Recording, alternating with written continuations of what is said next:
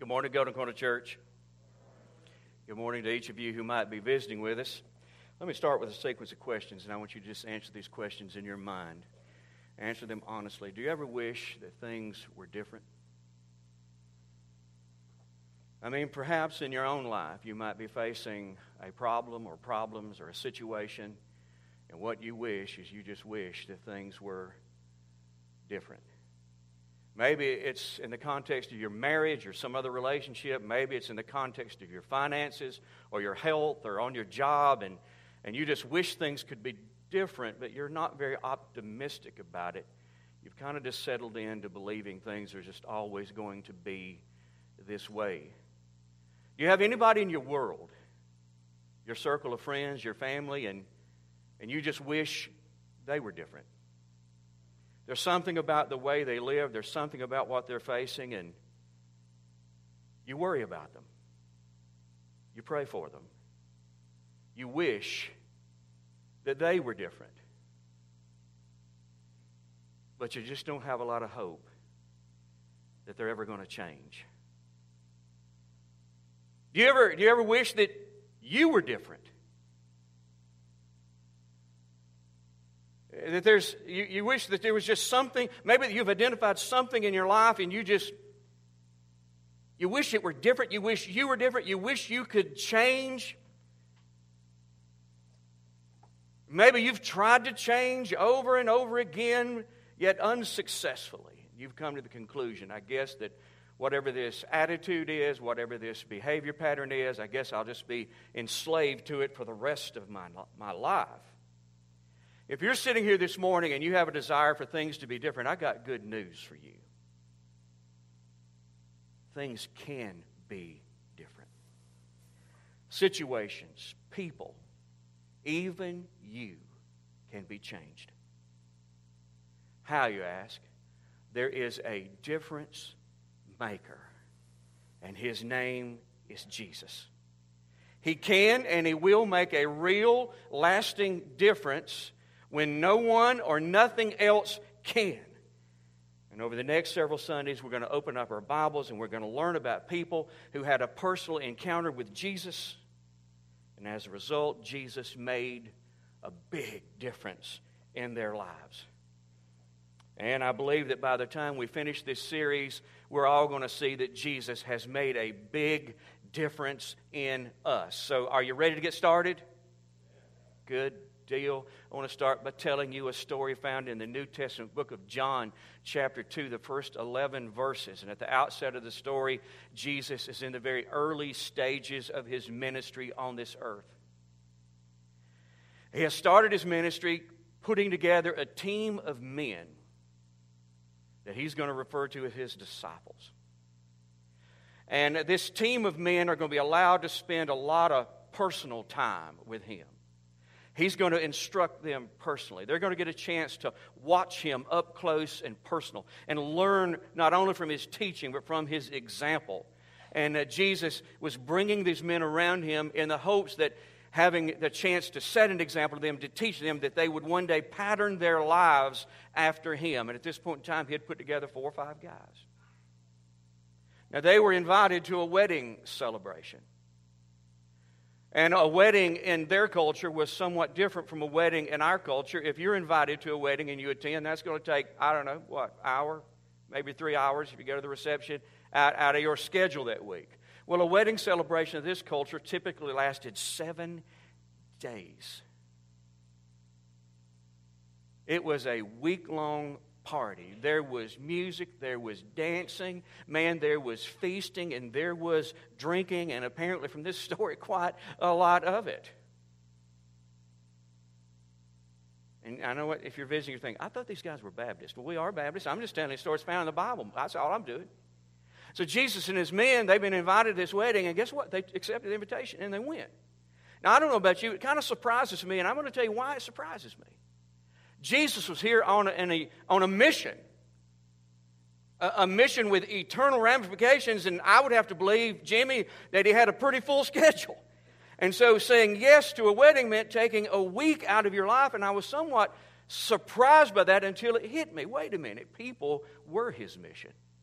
This was a chance to rub elbows with people and engage with them and love them. And so I guess it does seem natural that he would go to a wedding. But Jesus' mother was also at the wedding. And there came a point in the celebration, I'm not sure if it's a day in, 3 days in, 5 days in, that they ran out of wine. Now, it was the responsibility of the groom, as I have understood it, as I've studied about this, about a marriage celebration. It was the responsibility of the groom to make sure that they had enough wine to get them through 7 days. So something has gone wrong. They've run out of wine before the wedding celebration ran out. Now, I don't know if he underestimated how many guests would be there, or he underestimated how much they could drink in this period of time. I don't know if he just had a limited amount of money and he bought all he could bought, hoping that it would last throughout the week, and it just didn't last. But anyway, he's got a problem. Now, Jesus' mother was there, and she goes to Jesus, and she said, "They're out of wine." Now, why would she do that? She is hoping that Jesus will get involved here and that he might solve their problem. Now, why would she think that he would? She knew her boy. And she knew that there was more to her son than met the eye. That inside of this human body there dwelt the Son of God, God the Son. She knew his capabilities. He has unlimited power, and if he wanted to, he could solve their problem. So she's making him aware. She is in essence saying, Jesus, for the next few moments, I want you to be more than just a guest at the wedding. I want you to step in and do some things that only you could do. I'd like for you to really get involved here. So how does he respond? In Hodge's translation, he said, "It ain't my problem. Not my wedding, not my responsibility, not my problem." That's what he said. He was acknowledging, yeah, it's a problem, but it's not my problem. And then he said to her, "My time hasn't come." Do you know what he meant by that? Now, as I've already alluded to, with Jesus, there was a human side, but there was also a divine side, a God side. There dwelled in that body deity. And Jesus is saying, the time for me to reveal my God side on a public scale is just not right. It's just not right for me to do that. I don't know about you, but when I read those words, I feel like I'm hearing no. I mean, you think that's kind of fair? I think what I'm hearing is no. Not my problem. Time's not right for me to unveil my God side. So you know what his mother did? She turned to a half a dozen or so servants who were standing there, and she said that from this point on, he's going to be in charge, and you do whatever he tells you to do.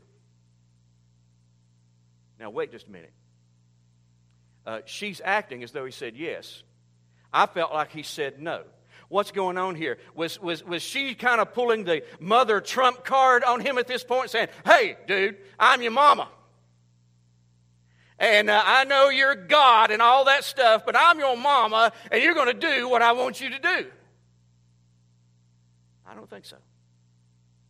You say, what was she? I think she's acting on the impression he's about to do something. Why would she be doing that? With the answer, I'm going to tell you why. Back up to what I just. Why did she go to him in the first place? She knew her boy. She not only knew his capabilities, she knew how compassionate he was and how much he cared for people.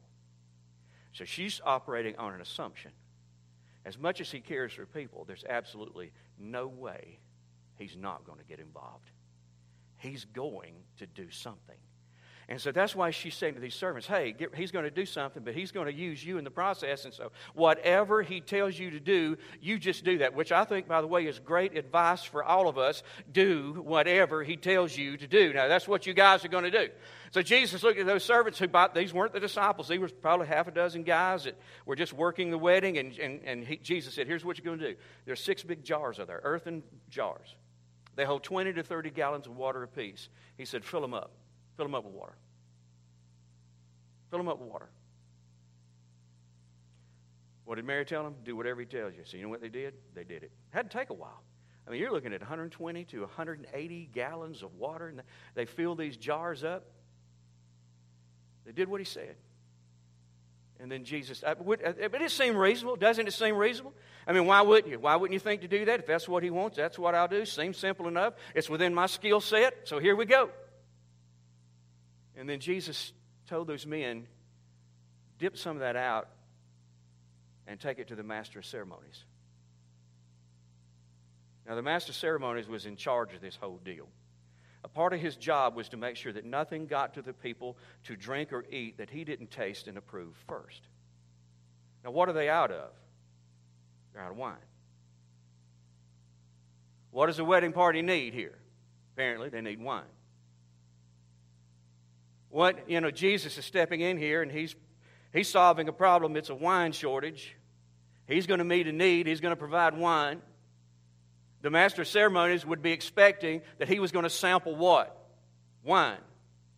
Jesus tells these servants, dip some of that out of those pots and take it to it. He's expecting to sample wine. Now, what do these servants know? What's in the jars? Water. Can you imagine what's going through their mind? They know all this. And Jesus is saying, dip some of that out and take it down to him and let him proof test this and see if he wants to serve it to the people. You know what it was? It was a test of their faith. They were told to do whatever he says. In this case, it didn't make a whole lot of sense to carry water to a man who's expecting wine. You say, well, do you think he would have known the difference? Listen, this guy was a banquet master. One of his responsibilities, a part of his skill set was he was an expert on wine, kind of like a wine steward at a high-end restaurant. He knew his stuff. So these guys know what he's expecting. They know what's in the pot. It was absolutely a demonstration of their faith in Jesus that they would go ahead and cooperate, and they dipped out water. And I believe this, as they turned to take a step toward that banquet master, the master of ceremonies, a miracle took place. That water turned to wine. The water they dipped out, the water I think left in the jars, it was all turned into wine. They go down and they let this master of ceremonies taste it.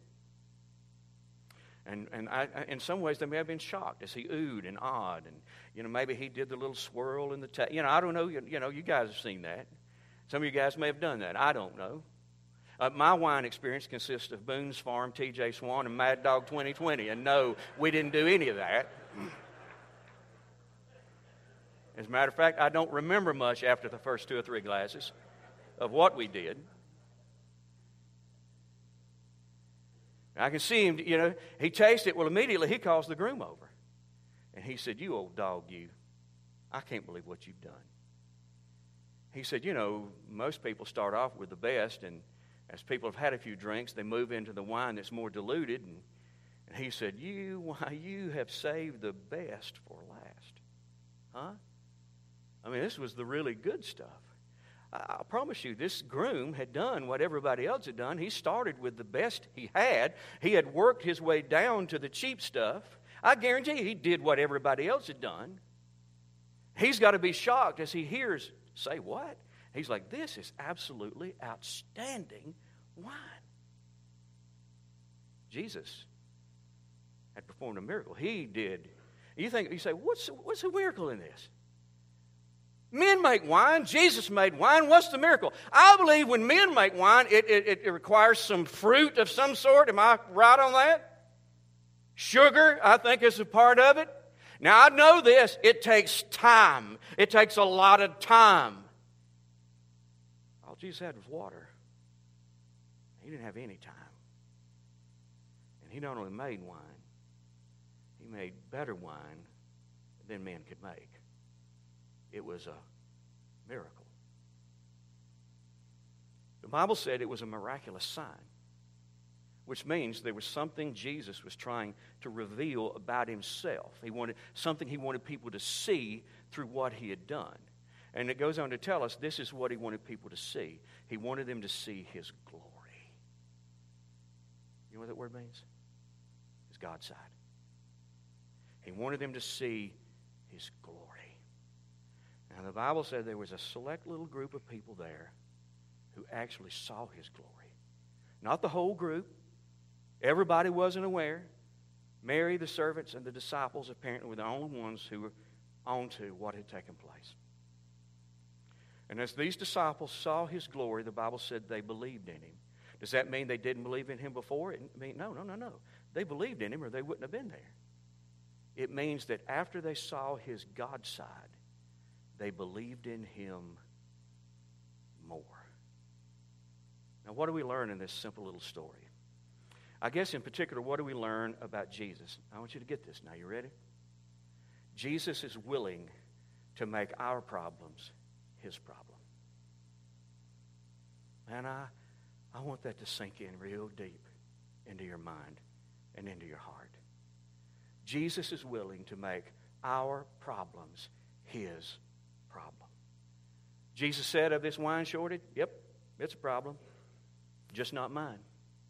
Next thing you know, He has rolled up His sleeves and He's dove into the situation and He actually solved the problem. He made the groom's problem His problem, and He's willing to do the same thing for us. You say, Ronnie, you talk with confidence. How can we be sure that He's willing to make our problems His problems? I'm going to read you a verse. It's actually found in the New Testament book of 1 Peter chapter 5, verse number 7. Should be on that screen behind me. And this is what we are told in the Bible. Give, maybe it's not going to be up there, but you've got an idea of where it's at. 1 Peter chapter 5, verse 7. And here's what it says. Give all your worries and cares to Jesus because He cares for us. You know what that means? It means literally this. Every problem, every situation, every person who causes you any degree of concern or causes you to worry, you ought to give that problem, you ought to give that situation, you ought to give that person to Jesus and let Him take care of it. Why? Why would He do that? Why in the world should we do that? Why would He want to do that? Saying, give me all your stuff. Give me all that stuff that is weighing you down, that is bothering you. Give me all those problems. Why would He do that? Well, He's very clear. He cares for us. How much does He love us? Well, we can always look at the cross and we can see that, but I think we can also look at 1 Peter chapter 5, verse 7 and understand this. Anybody that would want all of our problems so that He could handle them Himself must love us a great degree. Well, I come with good news this morning. The good news is this. Jesus is willing to make all our problems His problems. I've got better news. There's no such thing as a problem too big for Him. Now, as I've been preaching, some of you have been thinking to yourself, this has got to be good for some of these people here, but however, in my situation, my problems have evolved into absolute impossibilities. So what you're saying is it would take a miracle to solve your problems? I mean, kind of like somebody taking water and instantaneously turning it into a vintage wine? A miracle like that? I don't doubt that some of you are facing real impossibilities, but don't forget this. What is impossible for you is very possible for Jesus. You see, He knows what you don't know. He has what you don't have, and He can do what you can't do. Therefore, there's no problem too big for Him. The good news is Jesus wants to make all our problems His problems. I'm telling you what, the better news is this. There's no such thing as a problem too big for Him. And I think the best news is this. There's no such thing as a problem too small for Him. Running out of wine at a marriage celebration was a problem. Jesus even admitted that. But it wasn't a big problem. It wasn't a matter of life and death. Nobody was going to be hanged. Nobody was going to be imprisoned for the rest of their natural life. It was just a snag, a little bump in the road. That's all it was. Yet Jesus was still willing to make it His problem. Here's something we got to leave here knowing about Jesus, and that is whatever concerns you concerns Him. Whatever is important to you is important to Him, no matter how insignificant it may appear to someone else. For that reason, Jesus is willing to make all of our problems His problems, no matter how big or how small. So what do we do in light of this? we should give Jesus our problems. Maybe I ought to say it like this. We should give Jesus all of our problems. We humans have a tendency to sort our problems into two categories. God-sized. We got the God-sized problems, and we got our-sized. We got our size. We may eventually get around to giving God the God-sized problems, but we want to hold on to the our-sized problems and try to handle them ourselves. What should we do? According to 1 Peter chapter 5, verse 7, we should give all of our problems to Jesus. How do you do that? I think it takes three very simple steps. You ready? You got to remember these words.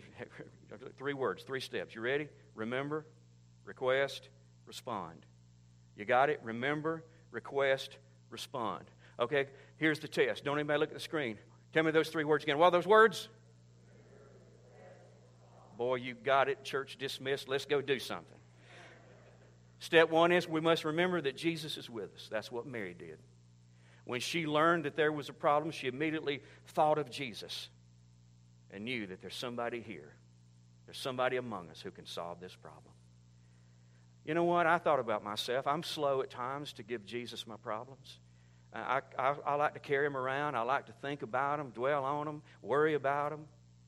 Oh, I seem to. I seem to like the stress that I feel when I've carried my own problems around. I'm often reluctant to give my problems to Him. You know the number one reason it is? It's not that I'm a jerk. It's not that I'm stupid. You know what?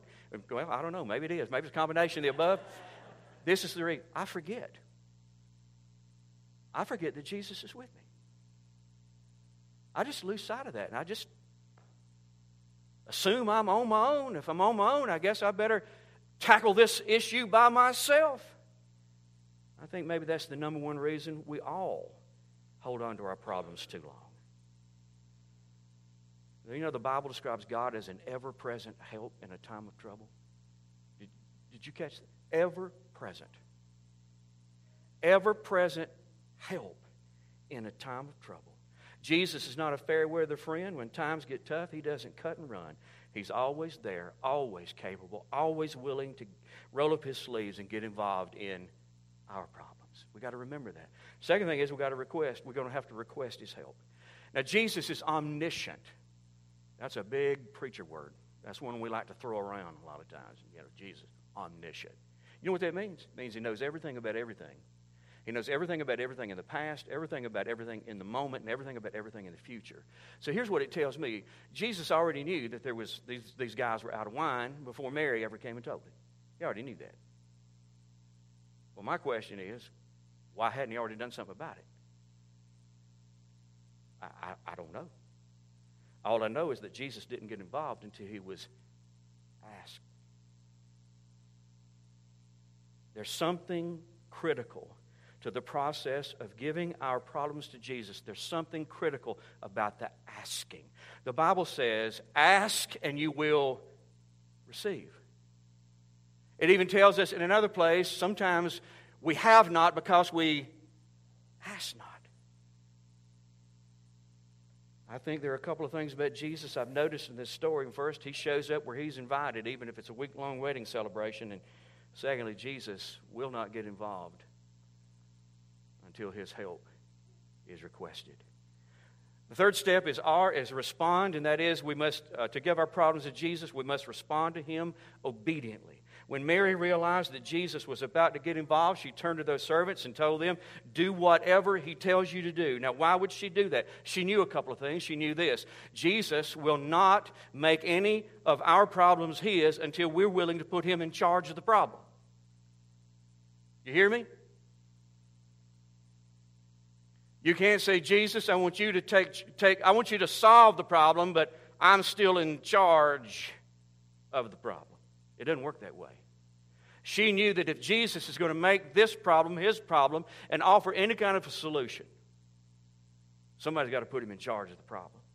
She also knew this, that if Jesus is going to solve this problem, He's probably going to involve people at some point in this process. Guys, I need to make sure that you understand this morning. That giving Jesus a problem will require you to put Him in charge of the problem. If the problem is in the context of your marriage, you've got to put Him in charge of your marriage. If the problem is in regard to your money, you've got to put Him in charge of your money. Whatever that area is, you've got to give Him complete control, absolute authority. Once you've done that, there's a strong likelihood that Jesus is going to involve you to some degree in His plan to solve the problem. In other words, He's going to require you to do something. And my advice to you is this: do whatever He tells you to do. You say, Ronnie, what if it's frightening? Do it anyway. What if it's costly? Do it anyway. What if I don't understand it, Ronnie? What if it makes no sense to me? Do it anyway. Do whatever He tells you to do. Why is this of such critical importance? When we demonstrate our faith in Jesus. Now listen to me. When we demonstrate our faith in Jesus through acts of obedience, just like these servants in the story, Jesus releases His power and solves the problem. Jesus didn't turn water into wine, didn't perform a miracle, and didn't release His power until the faith of these servants was made known by their acts of obedience. Remember this: faith and obedience make the power pop. Jesus, to solve your problems, He's got to release His power. He's got to pop the cork on it and turn it loose. Faith demonstrated with acts of obedience will make the power pop. So you always do whatever He tells you to do. Now, Jesus is willing to make our problems His problems, so what are we going to do? We're going to give Him our problems. We're going to remember He's there. We're going to request His help, and we're going to respond in obedience to whatever He tells us to do. If we do this, what's going to happen? Jesus will make a difference. Jesus made a difference in the way this story ended. If He had not made their problem His problem, this story would have ended on a sour, negative note. Instead, it ended on a sweet, positive note. I'm telling you, that is Jesus' specialty. He loves to rewrite stories so they end differently, so they end well. So give your problems, your life, and your future to Jesus, and He's going to begin writing a new ending to your story. But Jesus not only made a difference in a marriage celebration, more importantly, Jesus made a difference in people. Only a select group was aware of the miracle Jesus performed: Mary, the servants, and the disciples. This small circle of fortunate people was given a real treat. They saw His glory. They saw His God side. And how did that affect them? They believed. Their faith in Him grew. Based on what Jesus did and what they saw in Him, they were different.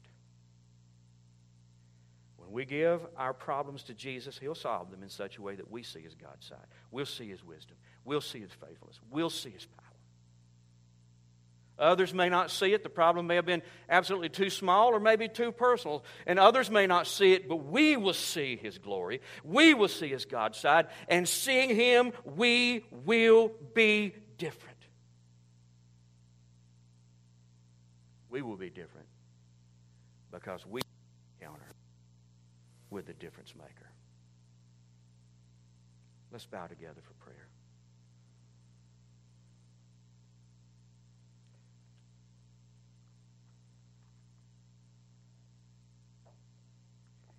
Many of you walked in here shouldering a problem, didn't you? If not problems, plural.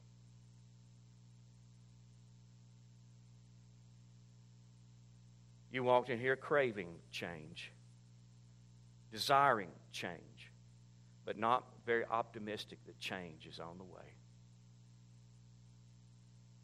It can be, because Jesus is willing to make those problems His problem.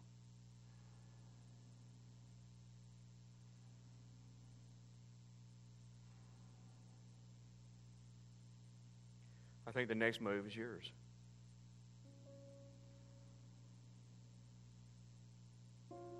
What is this problem that's weighing you down? What is the situation you'd love to see changed? I'm going to ask you to do something right now.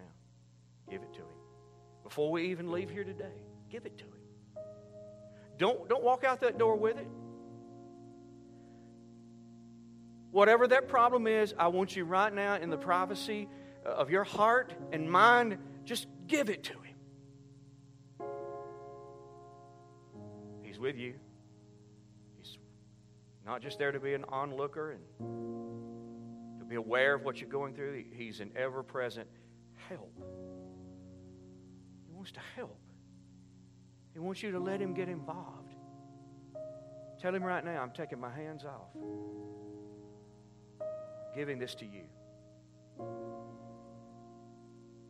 And whatever you want me to do, whatever role I'm to play, I promise you I'll do it. But I'm asking you to make this problem yours and to handle it as only you can do. God, show me your glory. Show me your God side. Help me see you in the way you handle this.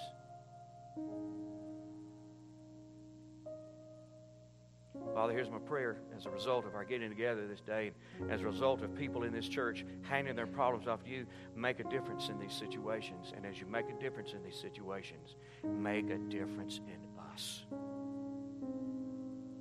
In the name of Jesus, we pray this together.